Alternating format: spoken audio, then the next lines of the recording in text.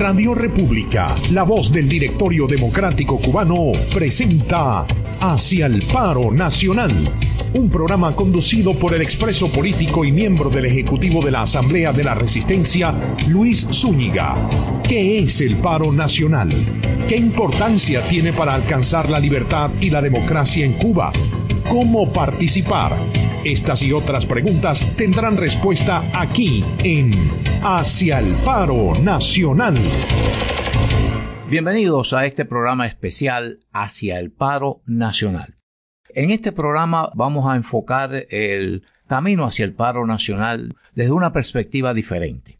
Queremos analizar específicamente por qué el único camino que tiene el pueblo de Cuba para buscar cambiar la situación imperante, para abrir un futuro de esperanza, de prosperidad, de bienestar, es el paro nacional. Vamos a ver, durante 65 años, y valga este poquito recuento histórico porque sirve de base, durante 65 años el régimen comunista ha estado prometiendo prosperidad, igualdad, justicia social, todas las promesas. En realidad hemos estado en presencia de un predicador constante, el régimen de expectativas de bienestar, de prosperidad que nunca se han materializado. Hubo una época donde en Cuba pues las necesidades se redujeron, fueron necesidades siempre, porque bajo el socialismo nunca hay plena satisfacción de las necesidades humanas. Y ahí está la historia, cualquiera que esté interesado en documentarlo, pues puede ir y buscar la vida en la Unión Soviética, la vida en cualquiera de los países europeos comunistas o en cualquiera de los otros diferentes versiones que ha habido del socialismo en África, en Asia, el socialismo chino. Pueden ir a buscarlo para que vean que en ninguno, jamás ha existido ni prosperidad, ni bienestar, ni satisfacción plena de las necesidades. Vamos ahora a la realidad en cuanto a Cuba. Todas estas promesas nunca se han cumplido. ¿Y por qué hubo algún periodo de bonanza? Por una simple razón de que el sistema castrista se convirtió en una marioneta de la Unión Soviética. Una superpotencia que le proveía con todo lo que necesitaba o reclamaba Fidel Castro a cambio de utilizar la isla de Cuba para los intereses geopolíticos de una superpotencia, la Unión Soviética. Y la evidencia está muy clara. En 1962 llenaron de armas nucleares a Cuba para atacar a los Estados Unidos. Y déjenme decirle, eso fue un grado de irresponsabilidad suprema, porque si de Cuba hubiese salido un misil que atacara a algún lugar de los Estados Unidos, la respuesta de Estados Unidos hubiera sido devastadora. Y Cuba, una isla estrecha, pues tengan en cuenta de que jamás podría haber vivido nadie allí por producto de las radiaciones nucleares. Y ahí tienen a Chernobyl, que todavía, miren cuántos años ha pasado y todavía no crecen ni hierba en Chernobyl. Bueno, pues imagínense un ataque nuclear en Cuba, lo que hubiese producido en la isla. Y ese fue Fidel Castro, irresponsable de permitir que esas armas soviéticas nucleares se instalaran en Cuba. Afortunadamente hubo una solución y eso fue removido. Pero fíjense el grado de sometimiento y de entrega al que llegó Fidel Castro. Permitió la instalación en Cuba de misiles nucleares que ponían en riesgo el presente y el futuro de toda Cuba y de todos los cubanos. Después instalaron una base de submarinos en Cienfuegos. Pregúntenle a los cienfuegueros, y los cienfuegueros que estén escuchando esto lo recordarán. Una base de submarinos nucleares incluidos, ahí en Cienfuegos, en Cuba. Convertido Cuba en una base militar extranjera y nuclear, que es peor todavía. Después instalaron una estación de escucha electrónica para espionar, una base de espionaje extranjera en Cuba, la base de Lourdes, que todavía está ahí, para espiar todas las comunicaciones de telecomunicaciones de los Estados Unidos. O sea, Cuba convertida en una base de espionaje contra un país vecino. Se dan cuenta de por qué los soviéticos le proveían todo lo que necesitara Fidel Castro. En Cuba hubieron hasta 1991 3.500 soldados soviéticos. que estaban ahí instalados entre Lourdes y Cienfuegos en distintos lugares de la isla para defender los intereses y las instalaciones soviéticas en Cuba. O sea, soldados extranjeros instalados en Cuba. Y, por supuesto, por si no lo saben, los cubanos, es decir, las autoridades de Cuba, no tenían acceso a esas bases militares ni a esas instalaciones soviéticas. Esa fue la entrega y por lo tanto eran una subvención, un regalo anual que llegó en el año 90 a ser de 8.000 millones de dólares al año. 8.000 millones regalados, subvención. Toma, aquí tiene de gratis. Además a eso, crédito que le extendían. Y no estoy hablando de créditos militares, estoy hablando de créditos económicos. Imagínense que la deuda que quedó de Cuba con la Unión Soviética y que Rusia la adquirió fue de 35.100 millones de dólares. Calculan ustedes, 35.000 millones. ¿Cuánto le dieron a Fidel Castro los soviéticos? Además, habían entregas gratuitas enviadas como ayuda y colaboración. Y yo recuerdo con Irina Zorina, embajadora de Rusia en Suiza, ya después de la época soviética, pero ella era una funcionaria del Soviet Supremo de la antigua Unión Soviética. Y con ella supe muchísimo de todo esto que les estoy contando. Irina Zorina dice que Fidel Castro llamaba directamente a Brezhnev o a cualquiera de los líderes soviéticos. Oye, te necesitamos papas. Y Brezhnev inmediatamente se viraba para Irina Zorina, que era la encargada económica en el Soviet Supremo, y le preguntaba a Irina, ¿dónde tenemos barcos con papas nuestras? Bueno, tenemos un barco que está viajando hacia la Argentina o que se está viajando hacia, no sé, hacia Centroamérica. Desvíalo, que vaya para Cuba y entregue la carga. Después cumpliremos con el compromiso comercial con ese país. Y así era. Lo que pidiera Fidel Castro de los soviéticos se lo mandaban. Entonces, sí, claro, había bonanza. Lo que llamaba Fidel Castro logros de la revolución no eran nada más que dádivas de los soviéticos, producto de el compromiso estratégico, de la entrega estratégica que había hecho Fidel Castro a los soviéticos con bases militares, bases de submarinos, bases de instalaciones de misiles y bases de espionaje. Esta es la realidad de por qué ha habido periodos donde no ha habido situaciones críticas como las que hay hoy.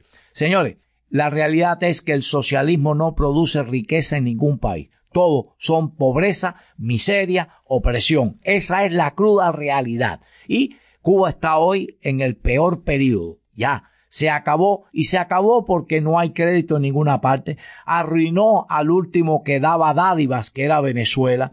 Entonces está hoy en un periodo ya de destrucción y no quieren renunciar al poder. Hay un grupo instalado en el poder que consideran que Cuba es su propiedad. Cuba es propiedad del Partido Comunista de Cuba. Y ahí están y aferrados al poder y con todos los privilegios que tienen. Vayan ahí al reparto Siboney para que vean cómo viven. Vayan a la internet, no les estoy diciendo nada que sea secreto. Vayan a la internet y busquen las mansiones y los automóviles que tienen todos estos jerarcas del Partido Comunista. Incluso hasta el espía, el Hernández Nordelo, el que está en los comités ahora, búsquenlo, ya se mudó para Siboney con una gigantesca mansión, con automóviles modernos. Esa es la buena vida que tienen. Vayan para que vean a Mariela alquilando mansiones de $450 diarios en Airbnb, una plataforma internacional para turistas que buscan hospedarse en casas en vez de hoteles, porque vienen muchas familias juntas, vienen 8, 7, 8, 10 personas juntas y en un hotel pues tienen que alquilar varias habitaciones, mientras que si alquilan una mansión, bueno, pues les sale más barato y aparte tienen más privacidad. Bueno, pues Mariela alquilando una mansión que ¿de dónde la adquirió? ¿De dónde la adquirió? ¿Con qué? ¿Con un salario de lo que gana en Cuba alguien? ¿Con eso va a comprarse una mansión que vale millones de dólares? ¿Con eso la va a mantener incluso teniendo criadas para que atiendan a los turistas en esa casa? Que no falta nada, con pisos de mármol, con lo más moderno que existe, aire acondicionado, piscina, jacuzzi, calefacción, todo lo que hace falta en una casa de lujo. Bueno, pues ahí lo tiene. Esto no es su casa es otra mansión también gigantesca. Busquen a la otra nieta de Raúl Castro también alquilando en Airbnb otra mansión también en Miramar. Así vive la burguesía. Busquen las casas de todos ellos. La rinconada que tenía Raúl Castro en La Habana, que se mudó para Reparto Siboney, el de más lujo en Santiago de Cuba. Y por allá anda el señor Raúl Castro ahora con un complejo de mansiones que nadie puede ni entrar, con barreras y todo. Y tengo videos de eso, de personas que se han hecho los bobos tratando de tomar videos de la casa de Raúl Castro, pues para enseñarles a ustedes la realidad que ustedes mismos que viven en Cuba no conocen. Y no la dejan ni acercarse a la barrera de entrada. Así que para que tengan una idea. Y es un complejo de mansiones donde está la de Raúl Castro, la de sus 3 hijos y la de los hijos de Raúl Castro, los nietos. Ahí tienen mansiones. Otros cuyos otros nietos que ni siquiera viven en Cuba. La otra hija de Raúl Castro vive en Panamá. Allá vive y se imaginarán ustedes cómo vive, ¿verdad? Bueno, no hace falta comentarlo. O los hijos de Mariela, nietos de Raúl Castro, como Paolito Titolo, que ya se fue de Cuba. Dijo, no quiero vivir en esta basura. Así textualmente, basura. Así le dijo a su mamá y a su papá y a su abuelo. No quiero vivir. Y está viviendo allá en Italia. Claro, se pasó siempre vacaciones por ahí por París. Yo tengo fotografías de él frente a la Torre Eiffel y paseando en helicóptero. Así que si quieren todo esto está disponible porque ya son tan arrogantes que lo ponen en Facebook. ¿A dónde voy con todo esto? Señores, no pueden esperar ninguna solución de estos burgueses comunistas. Ellos lo que buscan es mantener sus privilegios y no les importa la miseria, la pobreza, la depauperación que han llevado a Cuba. No les importa, porque ellos siguen fabricando hoteles y siguen fabricando hoteles porque el negocio de la fabricación es de la familia Raúl Castro. Todos ellos están bañándose en millones de dólares y por eso siguen fabricando hoteles. ¿Hasta cuándo? Hasta que el pueblo de Cuba se lo permita. Hasta que ustedes, los que están sufriendo, los que están padeciendo, los que están en la miseria, los que no tienen atención médica, no tienen medicina, no tienen cama, no tienen colchones, el techo se les puede caer en cualquier momento, no tienen agua, tienen que cargarla en tambores de estos de plástico cuando llegan. Ustedes los que tienen que hacer cola para buscar la medicina para un hijo, para un familiar enfermo. Ustedes los que tienen que estar en la cola esperando a ver cuándo, por dádiva, por misericordia, les llega algo de comida a una tienda con una libreta de racionamiento que es hasta vieja porque ni para imprimir una libreta de racionamiento tienen papel, ni tienen tinta en los esto, porque es un verdadero desastre el socialismo. Ese socialismo que les quieren vender y que los adoctrinan en las escuelas desde niños para que se lo crean y para que se lo empujen a pulso. Compatriota, la única solución es el paro nacional. No hay otra. La dictadura sabe que el pueblo los odia, que el pueblo los detesta. Y ahí tiene como votó 500,000 de cubanos en 12 meses, en 14 meses, yéndose del país. Porque los cubanos votan y demuestran su opinión escapándose de Cuba. ¿Cuántos otros por colas larguísimas buscando hacerse ciudadanos españoles, apelando a la ley de abuelos de España para conseguirse una nacionalidad española y escaparse porque están dispuestos a, aunque sea la nacionalidad de otro país, para poderme ir de aquí de Cuba?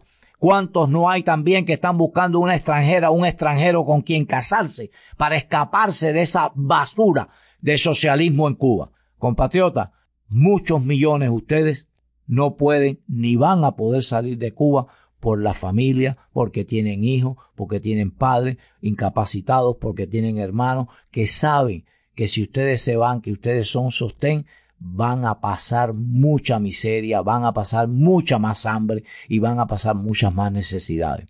Ustedes, los que tienen que quedarse en Cuba, los que no tienen familiar en el extranjero que los pueda ayudar, que les pueda enviar dinero para que puedan comer o para que se puedan vestir, ustedes tienen que buscar la solución ustedes mismos. No les estamos diciendo, vayan a fajarse con la policía, vayan a tomar un fusil para ir a una montaña. no vayan a una situación que les implique el riesgo de su vida. No, es simplemente decir, no trabajo más, no voy a una escuela más, no voy a estudiar más o no voy a hacer más nada hasta que el Partido Comunista salga del poder. Hasta que esto se termine esta noche de pesadilla que le ha tocado a Cuba. Compatriotas, el paro nacional es la solución. Paro nacional. Y es una medida que aplican en el mundo entero millones de personas. Actualmente, en la Argentina, acaba de haber un paro nacional. ¿Por qué? Porque no estaban de acuerdo con medidas que tomó el gobierno. ¿Y saben qué? Dieron paso atrás. Las medidas no las pudieron imponer. ¿Saben por qué? Por el paro nacional. Tuvo éxito el paro nacional. Y ese es el camino para ustedes también. Ese es el camino. ¿Tienen ustedes esperanza de que el régimen va a subir o va a darle salarios más altos? Ni soñarlo. La inflación está como por el 70%. No va a haber aumentos de salario. ¿Van a haber suministros de alimentos? No lo va a haber. Actualmente el régimen tiene que importar más del 90% de lo que se consume. ¿Ustedes creen que va a importar más? ¿Con qué dinero? ¿Con qué crédito? Si no los tiene. ¿Creen ustedes que va a haber más medicina?